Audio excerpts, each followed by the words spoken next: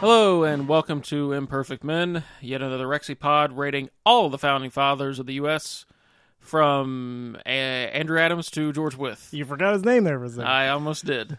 I'm Cody. I'm Steven. And today we are continuing our journey where we rate the founding fathers. Today's father is Gunning Bedford. Gunning. That's a good one. That's a good name. Yeah, it's a unique, not so unique name, but it's a different name. I would say it's pretty unique. I mean, I don't know any other I'm going to Gunning. disprove that immediately. Oh, okay. Fine. Okay, All right. So Gunning Bedford, born April 13th, 1747 in Philadelphia, the son of Gunning and Susanna Bedford. Oh, his father was, so he's a junior? He's a junior, and he also made sure to go by junior during his lifetime because he also had a cousin also named Gunning Bedford. It must have been popular back then. Who went by Gunning Bedford Sr., even though he's only like 5 years older than the one we're talking about. Weird. Okay. That's Yeah, weird. it's weird, but I guess it's just a way to distinguish them from one another. So I noticed we don't really talk much about like their nationalities. Is all these guys from like descended from England, or are they? You probably don't know that, but mostly. I mean, like Dutch descent. It hasn't come up. There's a guy coming up soon who is of Dutch descent. I know for sure. Yeah, French. Because I was just wondering and we have a guy coming up soon who was born in Ireland. Oh, there you go. I was just wondering where some of these names come from. I didn't see anything about beyond like what his ancestry was, so that's fair. Kind of his early life, but not much about. But we know that his family was wealthy. Okay, so could have been Dutch. He graduated from Princeton in 1771. Ooh. He was the roommate of James Madison while he was there. I don't know who that is. I'm just kidding. You're looking at me like you're going to stab me. I might do that anyway. So him and James Madison were roommates. They got up to some hijinks together. He was admitted to the bar and began practicing law. Shocker. Under Joseph Reed. No way. He practiced law? Yeah. I mean, this has got to be like, was like our first lawyer. I know. It's like, I think he might be the only lawyer who signed anything now. Yeah. And one of the Blue Million lawyers who had a hand in these documents. He was practicing law under Joseph Reed. Mm-hmm. Put a box around him because he will be getting an episode later, much later down the line. Oh, yeah. Ours. Yeah. In Philadelphia, but he later moved to Wilmington, Delaware. So this is our second straight Delawarean. Ooh. He married Jane Parker in early 1772 or late 1772 or early 1773. We don't really know when exactly. Okay. But he would have 5 children with her. Did she have a first name called, was it Mary? Was it Mary Jane Parker? Mary Jane Parker? No. Unfortunately, no. Oh, wow. He served in the Continental Army in 1775 and 76 and was responsible for mustering troops. So he's the guy responsible for getting all the troops in an area together and say, hey, go fight. Hey, we need you to go fight now. Yeah, the recruiter, I guess you could say. Sure. He's a delegate to Congress in the mid-1780s, at the same time as he's Attorney General of Delaware. He attended the Constitutional Convention in 1787 and signed the Constitution. Nice. He was appointed by President Washington as the first judge for the District Court of Delaware in September 1789. Okay. A post in which he would serve until his death on March 30th, 1812, in Wilmington, age 64. Nice. So he's in that post for over 20 years. Dang. As a district judge. I mean, when George Washington tells you to do something, you do it. And you do it especially well. It's like, granted, he's not going to know every single person from all the states, but, you're one of the guys he picks first to do something. That's pretty... It's like, hey, I want you as the top judge in Delaware. He must have had something going on for him. So... but, yeah, that's kind of short biography, not much to it. Sure. So, let's dive right into it. Perpetual Union. Yes. How influential were they on the actual crafting of the documents? A little bit more than last week, thank God.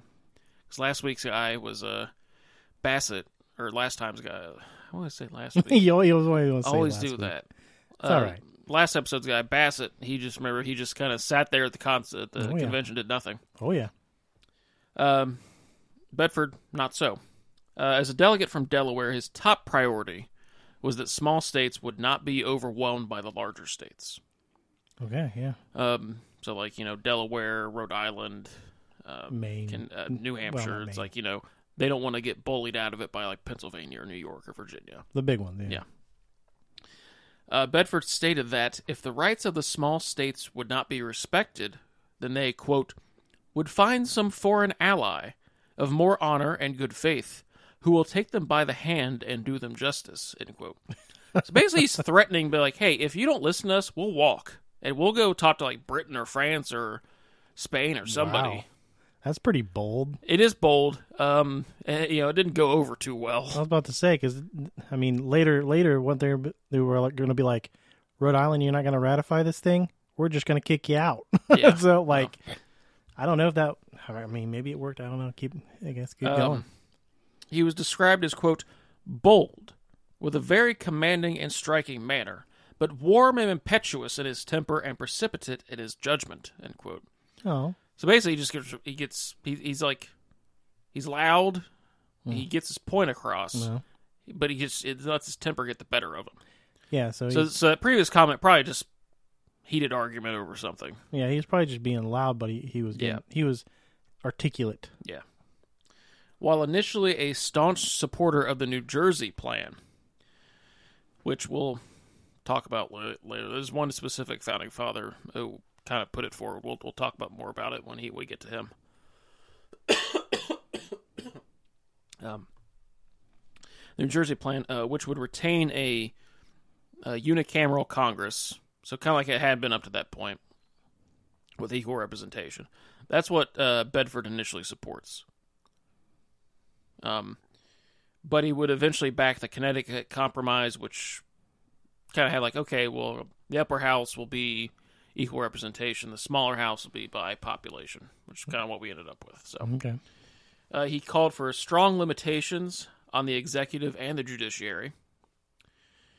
He was just too afraid. He was afraid of a tyrannical government. Yeah. He was a participant in Delaware's ratification convention. Okay. So, that's what I got for perpetual union. So not bad. Yeah, nothing that's like, he's not suggesting like specific things to do, but he's making his stance known. Right. And he's fighting for like Delaware's, standing in the country. But like, okay, well, we're a small state. We need to be forceful with our convictions here, not just let the big states just kind of roll over us. Sure. Well, this kind of makes sense why Bassett kind of took a back seat.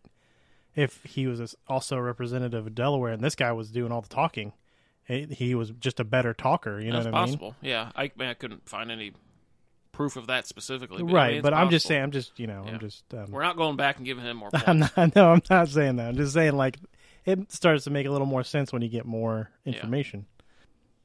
So what do you want to give him for perpetual union? Okay, I'm going to give him.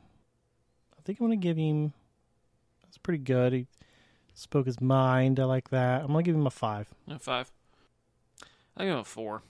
4? Because there wasn't like any specific policies he proposed, but yeah, I mean, it's not like he's...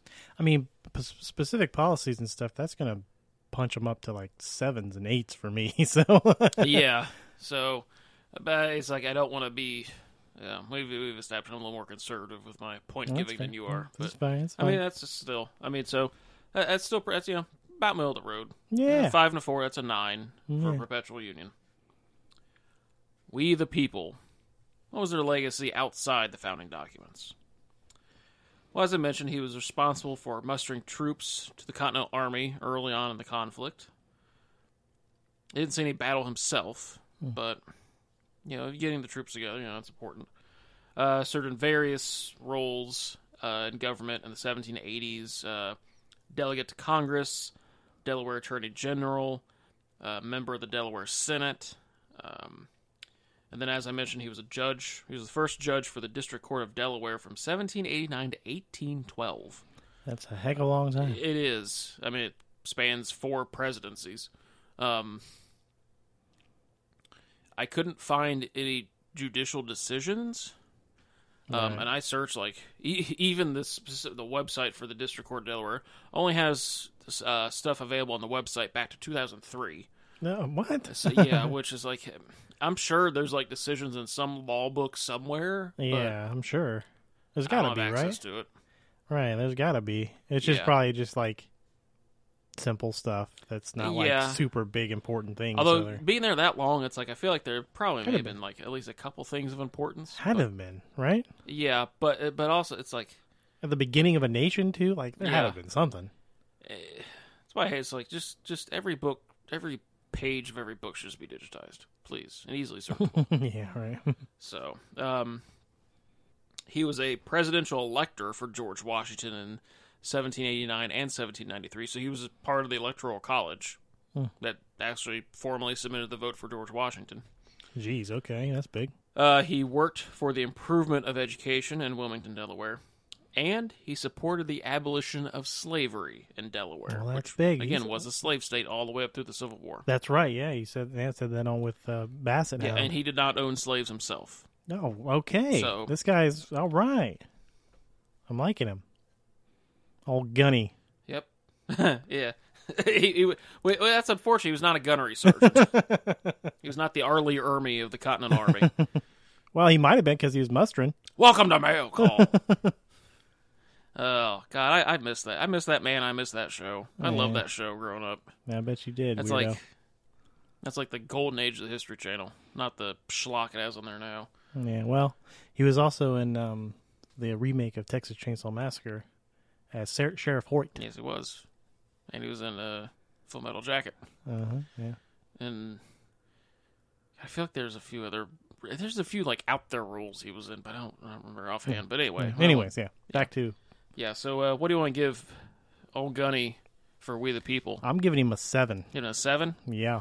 Okay. Let's see, let me mark that here. It was one of the... Yeah, I mean, all the things you said, I was like, yep, that's good, that's all good. Yeah. Like it. I'll go 5. 5? Oh. Yeah, I mean, just middle of the road. Just like, I can't give him a 6. It's like, I feel like 6 is too much for me.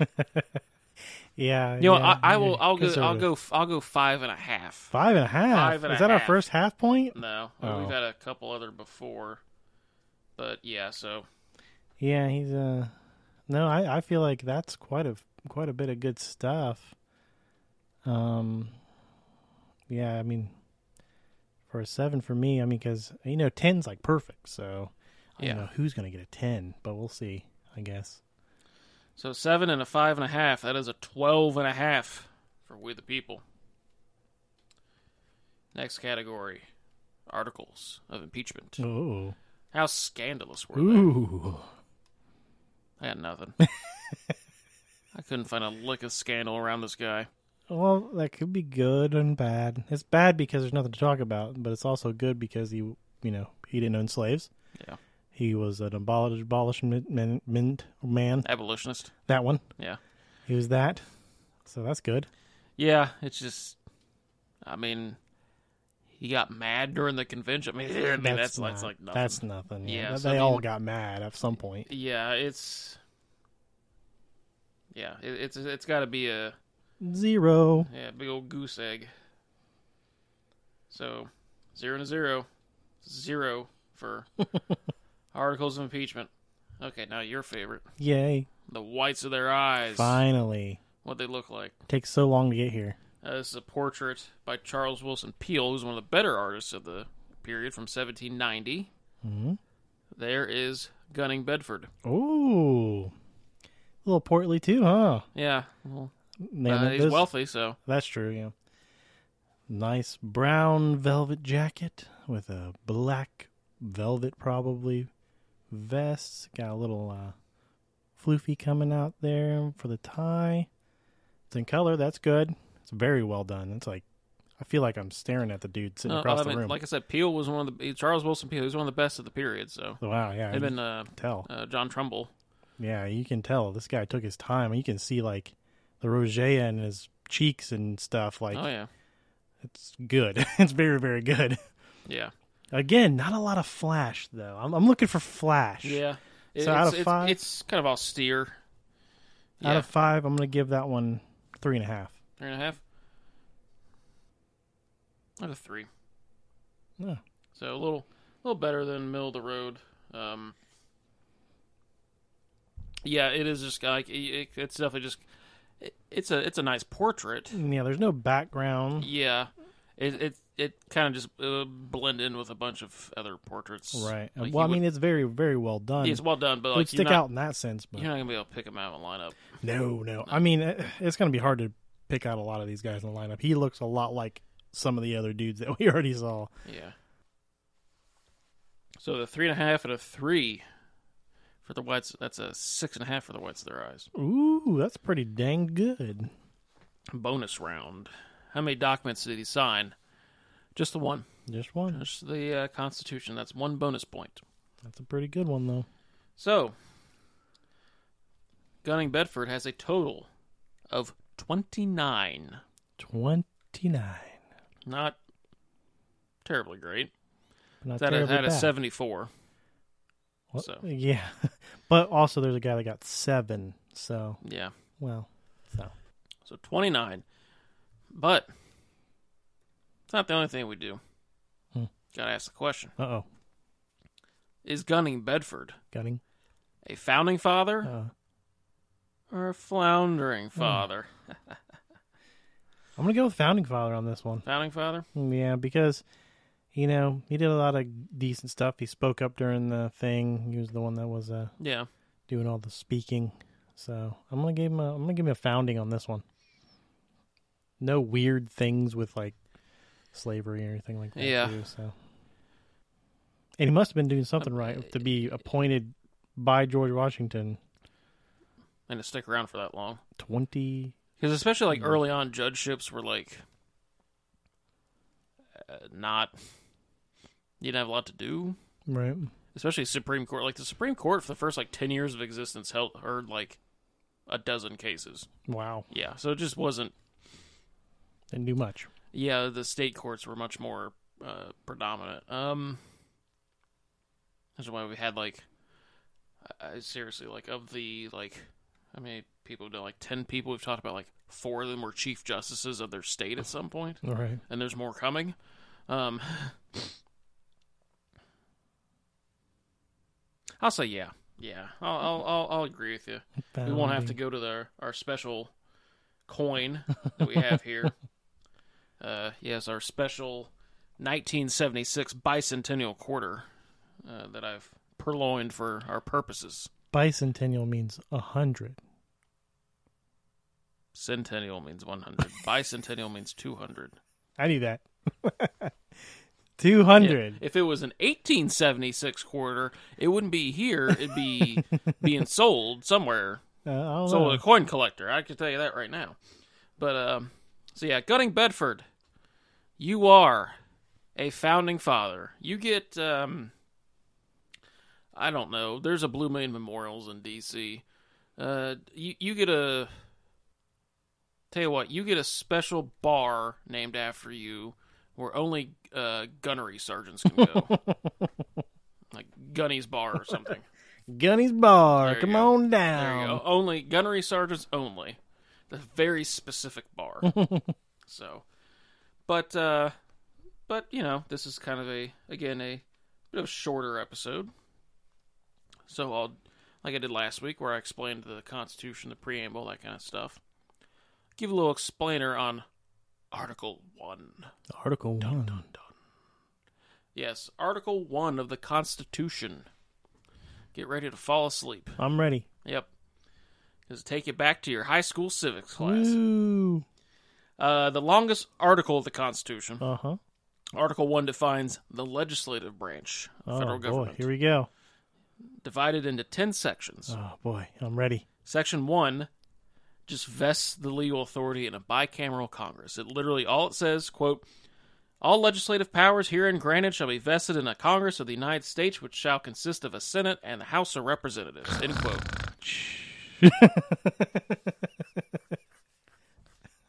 If the phrase taxation of trade routes is in here, I'm going to scream. It might. Well, I mean... Yeah, it might.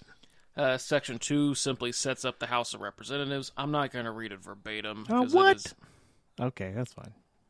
Do you want me to? I mean, if it takes 40 minutes, no. I'll read it quick. Okay. Quote,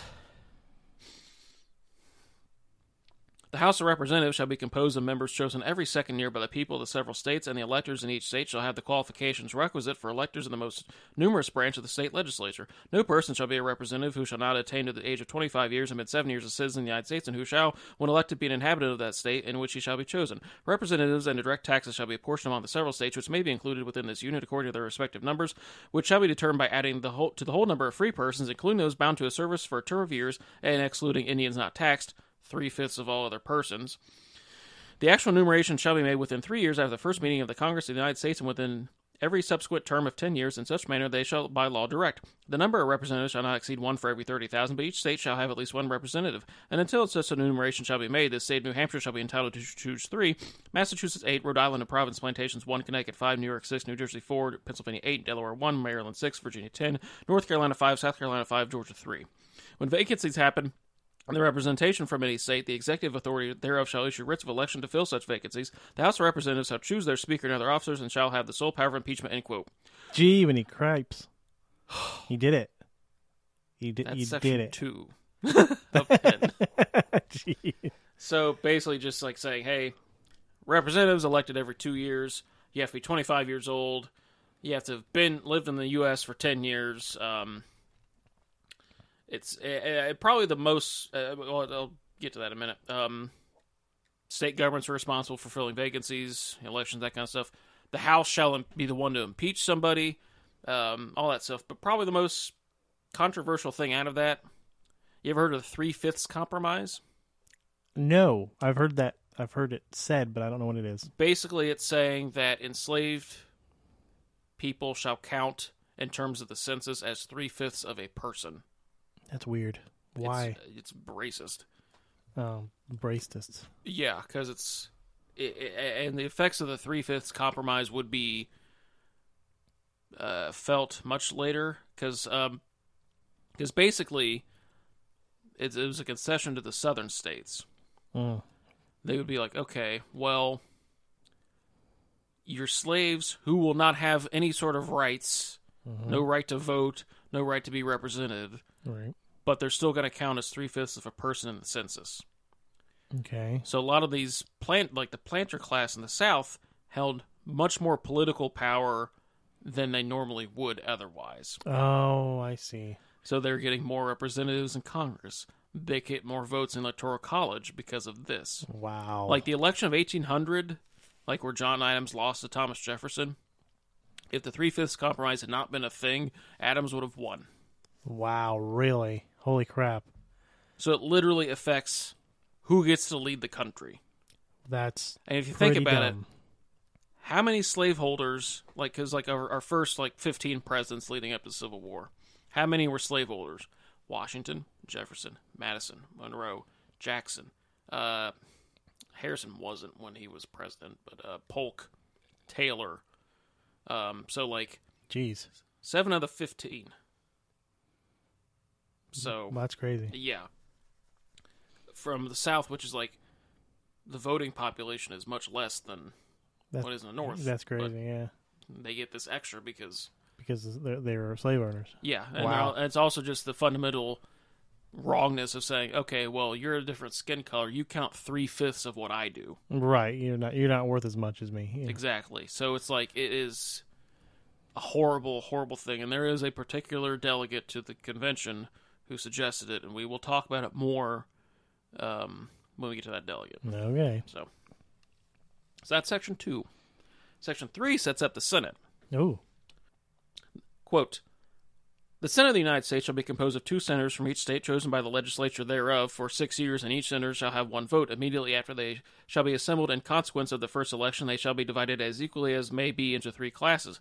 The seats of the senators of the first class shall be vacated at the expiration of the second year, of the second class at the expiration of the 4th year, and of the third class at the expiration of the 6th year, so that 1/3 may be chosen every year. And if vacancies happen by resignation or otherwise during the recess of the legislature or of any state, the executive thereof may make temporary appointments until the next meeting of the legislature, which shall then fill such vacancies. No person shall be a senator who shall not have attained to the age of 30 years, been 9 years a citizen of the United States, and who shall not, when elected, Be an inhabitant of that state for which he shall be chosen. The Vice President of the United States shall be President of the Senate, but shall have no vote unless they be equally divided. The Senate shall choose their other officers, and also a President pro tempore in the absence of the Vice President, or when he shall exercise the office of President of the United States. The Senate shall have the sole power to try all impeachments. When sitting for that purpose, they shall be on oath or affirmation. When the President of the United States is tried, the Chief Justice shall preside, and no person shall be convicted without the concurrence of 2/3 of the members present. Judgment in cases of impeachment shall not extend further than to removal from office and disqualification to hold and enjoy any office of honor, trust, or profit of the United States, but the party convicted shall be nevertheless be liable and subject to indictment, trial, judgment, and punishment according to law. End quote. Dang. So Senate, elected every 6 years, which you may have noticed, chosen by the legislature. Yeah. Not how they do it anymore. That was changed by the 16th Amendment. Okay. 16th or 17th Amendment during the 1910s. Oh, geez. Okay. It was changed to a popular vote at that time. Okay. So the state legislature elected the senators. Wow. Okay. So which is kind of odd. Yeah. But it was a way to because the Senate was supposed to be the more deliberative body, kind of like an upper crust type of thing. Mm-hmm. So it's a way to insulate it more from the common rabble. Oh, wow. Who would vote for the House, basically. I gotcha, yeah. But yeah, just qualifications, like you have to be 30 years old, blah, blah, blah. Vice President is President of the Senate, tax tiebreaker vote. Senate tries impeachments, that type of thing. Which, we're all probably a little bit more familiar with impeachments nowadays. Oh, yeah. So, Section 4 deals with election to Congress and the setting of sessions, which isn't... Sessions aren't really that much of a thing anymore, but it's short. Quote, the times, places, and manner of holding elections for senators and representatives shall be prescribed in each state by the legislature thereof, but the Congress may at any time by law make or alter such regulations, except as to the places of choosing senators. The Congress shall assemble at least once in every year, and such meetings shall be on the first Monday in December, unless they shall by law appoint a different day, end quote. Congress used to just meet from December to March. Okay. That's it. Okay. And nowadays it's they're pretty much year round. I mean, they take breaks, but they're pretty much year round anymore. Right. Yeah. So because it's just kind of the nature of how it was back then. Okay. Yeah. Travel was much more difficult. Communication was more difficult. Sure. Oh, that makes sense. Yeah. So I was just like, we're just they getting would together just for a travel to couple months. Washington for 4 months. Yeah. And then go back home. Right. For the rest of the year. Well, a lot of them had other things. They had, farms and stuff they had to take care of. So Section 5 lays out the ever-exciting congressional procedures. Dun, dun, dun. Wow, this is going to be a wild ride. Buckle in. Strap in and strap on. Quote, each house shall be the judge of the elections, returns, and qualifications of its own members, and a majority shall each constitute a quorum and to do business, but a smaller number may adjourn from day to day, and may be authorized to compel the attendance of absent members in such manner, and under such penalties as each house may provide. Each house may determine the rules of its proceedings, punish its members for disorderly behavior, and with a concurrence of 2/3 expel a member.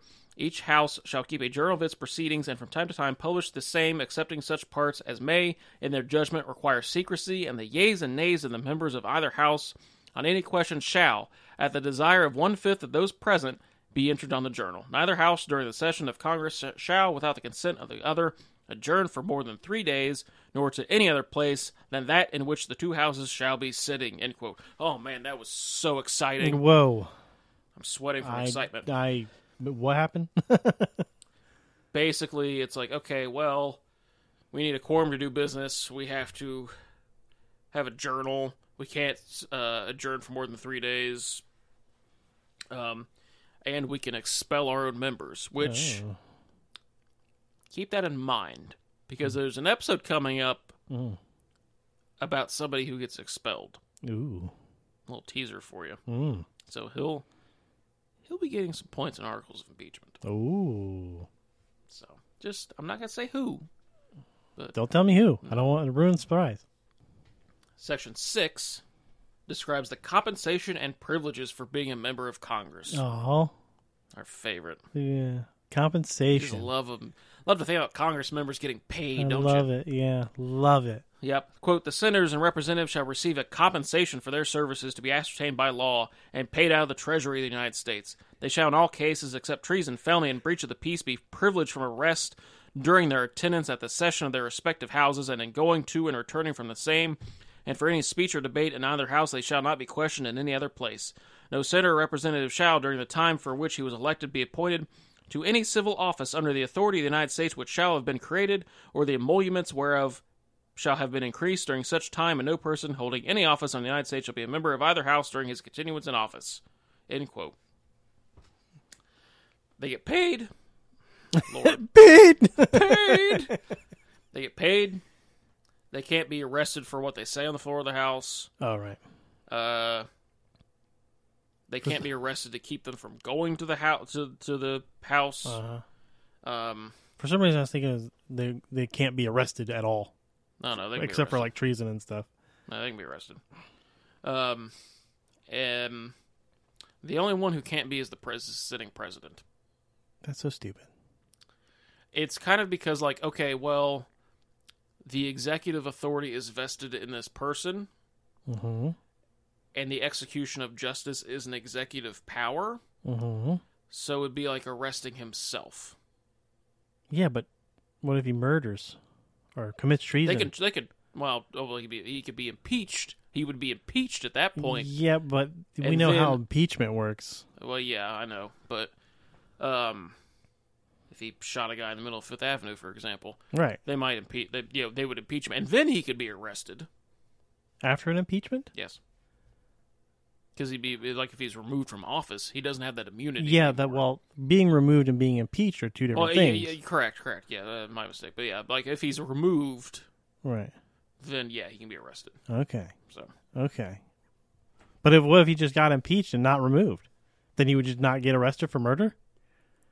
I guess maybe after once his term expired. Yeah, once his term. Yeah, right. Yeah, okay. I mean, like we see, like Trump is being indicted for stuff that he did while he was president. So that's true. Yeah, good point.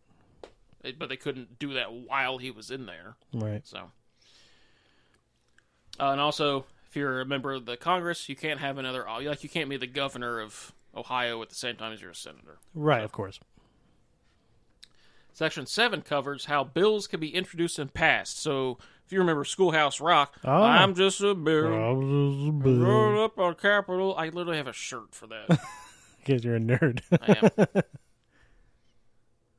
Quote, all bills for raising revenue shall originate in the House of Representatives, but the Senate may propose or concur with amendments as on other bills. Every bill which shall have passed the House of Representatives and the Senate shall, before it become a law, be presented to the President of the United States. If he approves it, he shall sign it. But if not, he shall return it with his objections to that house in which it shall have originated, who shall enter the objections at large on their journal and proceed to reconsider it. If after such reconsideration 2/3 of that house shall agree to pass the bill, it shall be sent together with the objections to the other house, by which it shall likewise be reconsidered, and if approved by 2/3 of that house, it shall become a law. But in all such cases, the votes of both houses shall be determined by yeas and nays, and the names of the persons voting for and against the bill shall be entered on the journal of each house respectively. If any bill shall not be returned by the President within 10 days, Sundays excepted, after it shall have been presented to him, the same shall be a law, in like manner as if he has signed it, unless the Congress by their adjournment prevent its return, in which case it shall not be a law. Every order, resolution, or vote to which the concurrence of the Senate and House of Representatives may be necessary, except on a question of adjournment, shall be presented to the President of the United States, and before the same shall take effect, shall be approved by him, or being disapproved by him, shall be repassed by 2/3 of the Senate and House of Representatives according to the rules and limitations prescribed in the case of a bill, end quote. Dang. Bills that generate revenue have to come from the House. How a bill becomes a law, President can veto. Both houses can override 2/3. Beautiful. Simple as pie. Yep. Section 8 lists the powers of Congress. Ooh. What it can do. Laser eyes. Yep. X-ray vision. Quote, the Congress shall have the power to X-ray vision. No. Quote, the Congress shall have power to lay and collect taxes, duties, imposts, and excises to pay the debts and provide for the common defense and general welfare of the United States, but all duties, imposts, and excises shall be uniform throughout the United States. To borrow money on the credit of the United States. We just dealt with that. To regulate commerce with foreign nations and among the several states and with the Native American tribes, to establish a uniform rule of naturalization and uniform laws on the subject of bankruptcies throughout the United States, To coin money, regulate the value thereof and of foreign coin, and fix the standard of weights and measures.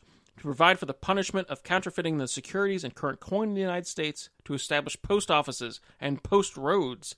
To promote the progress of science and useful arts by securing for limited times to authors and inventors the exclusive rights to their respective writings and discoveries. So, patents and copyrights.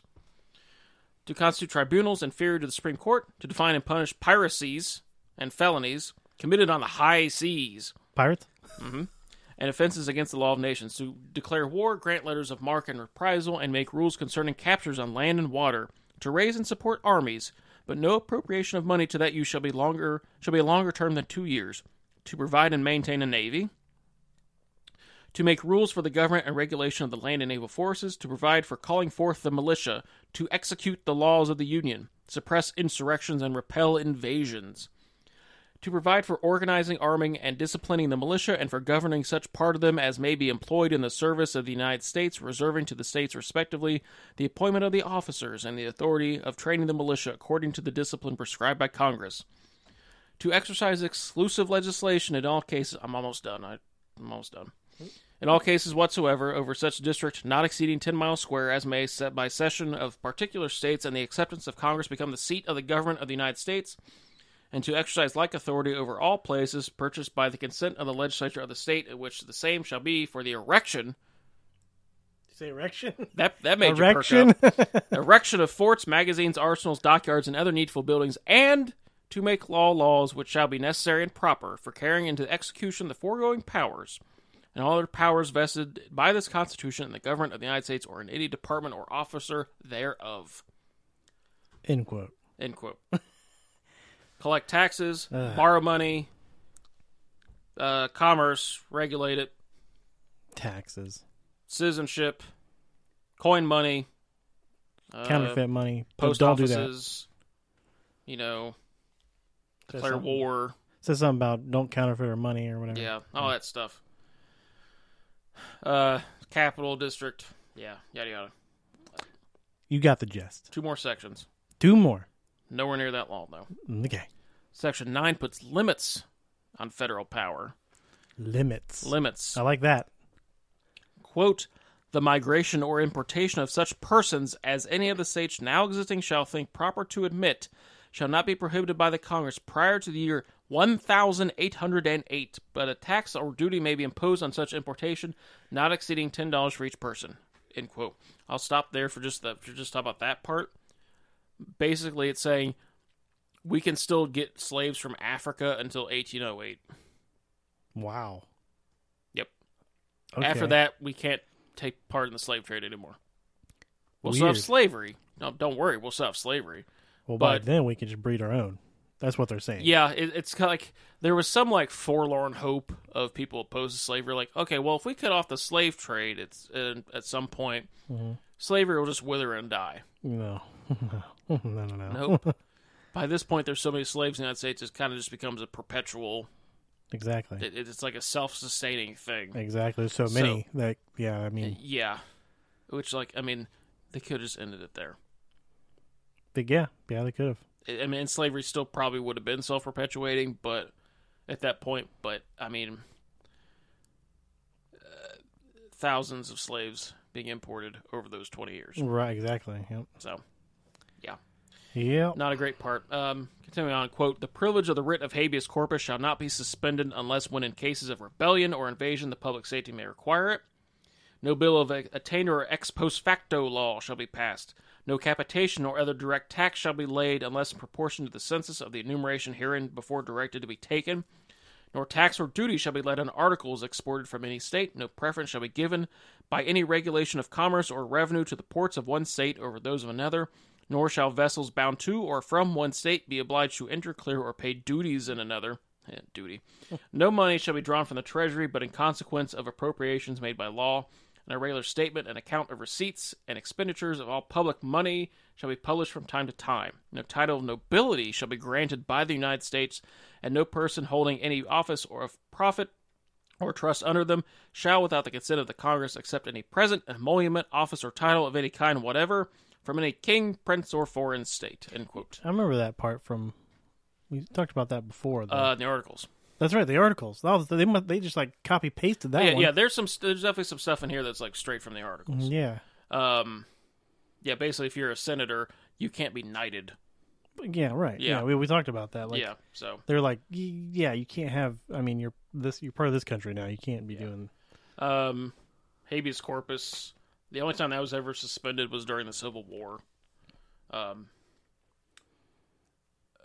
No ex post facto law. Basically, it means like, let's say murder is legal, and you committed a murder today. Like, let's say you killed me for reading all that boring shit. Or boring stuff, sorry. They bleep me out with a flute or something. I don't know. Like a gunshot or, I don't know. Some colonial sounding thing. A flute. And then let's say tomorrow that they say, okay, murder is now illegal. Well, you committed a murder when it was legal. They can't come back and try you for murder. Oh. So you can't have like any retroactive laws like that. That makes sense. So, and a lot of it's just relating to money and treasury and imports and crap I don't care Trade about. routes? Kind of. Yeah, kind of. And finally, Section 10 puts limits on state power. Ooh. Quote, no state shall enter into any treaty, alliance, or confederation, grant letters of marque and reprisal, coin money, emit bills of credits, make anything but gold and silver coin a tender in payment of debts, pass any bill of attainder, ex post facto law, or law impairing obligation of contracts, or grant any title of nobility. No state shall, without the consent of Congress, lay imposts or duties on imports or exports, except what may be absolutely necessary for executing its inspection laws. And the net produce of all duties and imposts laid by any state on imports or exports shall be for the use of the Treasury of the United States, and all such laws shall be subject to the revision and control of the Congress. No state shall, without the consent of Congress, lay any duty of tonnage, keep troops or ships of war in time of peace, enter into any agreement or compact with another state or with a foreign power, or engage in war, unless actually invaded or in such imminent danger as will not admit of delay, end quote. Again, that was from the... Yeah, basically all that's from the articles. Yeah, that's like almost, like I said, copy-paste. Yeah, well, because the articles, it's like, this is what the states can't do, this is what the federal government can't do, and that's pretty much it. Right. Yeah, so yeah. So it wasn't like everything in the articles was crap. Like, there was some good stuff in there, and the good stuff they kept. Yeah. So. Fair enough. That, ladies and gentlemen, is Article 1. Article 1. Ooh, only took you, let's see, 25 minutes, I think, to read all that. I read it fast. Yeah. So, but the rest of them, they're not too bad. So, but yeah, so that's Article 1. Like I said, Bedford didn't have much to him, so. Yeah, what's his name? Gunning Bedford. Old Gunny. Oh, Gunny Bedford. Yep. So, sources I use for this, as always, the biographical directory of the Congress. It's always useful. Dennis Frayden, The Founders, 39 Stories Behind the U.S. Constitution from 2005. Joseph C. Morton, Shapers of the Great Debate at the Constitutional Convention of 1787 from 2006. Robert Wright and Morris McGregor, Soldier Statesman of the Constitution from 1987. And as always, see the pinned tweet on Twitter for the general sources. The podcast I'm going to recommend today, another Rexy pod, called The Alexander Standard. Basically, they go through and rate Alexander the Great and all the successors to Alexander that emerged from his death, because his generals basically tore apart his empire fighting over it. Mm-hmm. A lot of successor states, so they're going through all of them. Only a few. I think they've only done like less than 10. I know that much, but if I remember correctly, but pretty solid, pretty good. So go give them a listen. So, yep, that's what I got. But next episode, well, it's kind of like 2 episodes, because our next scheduled episode comes out on July the 4th. What's the significance of that? Just someday, some random day we got off work for some reason. No, yeah, July the 4th.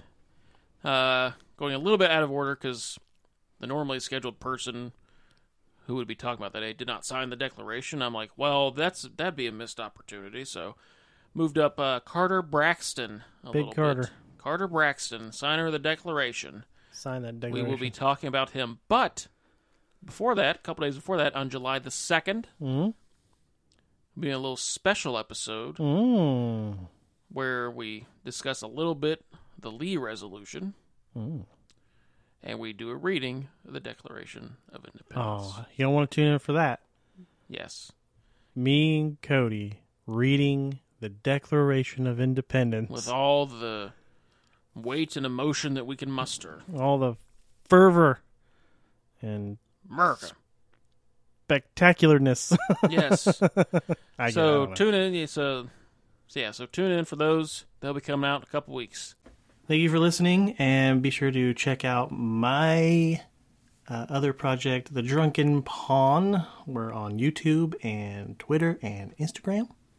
And be sure to check out my other project, We Effed Up. We're on Twitter, Instagram, and all the podcast players you found this on. And also be sure to follow our podcast on Twitter at Imperfect Men Pod. All right, we'll see you guys next time on Imperfect Men.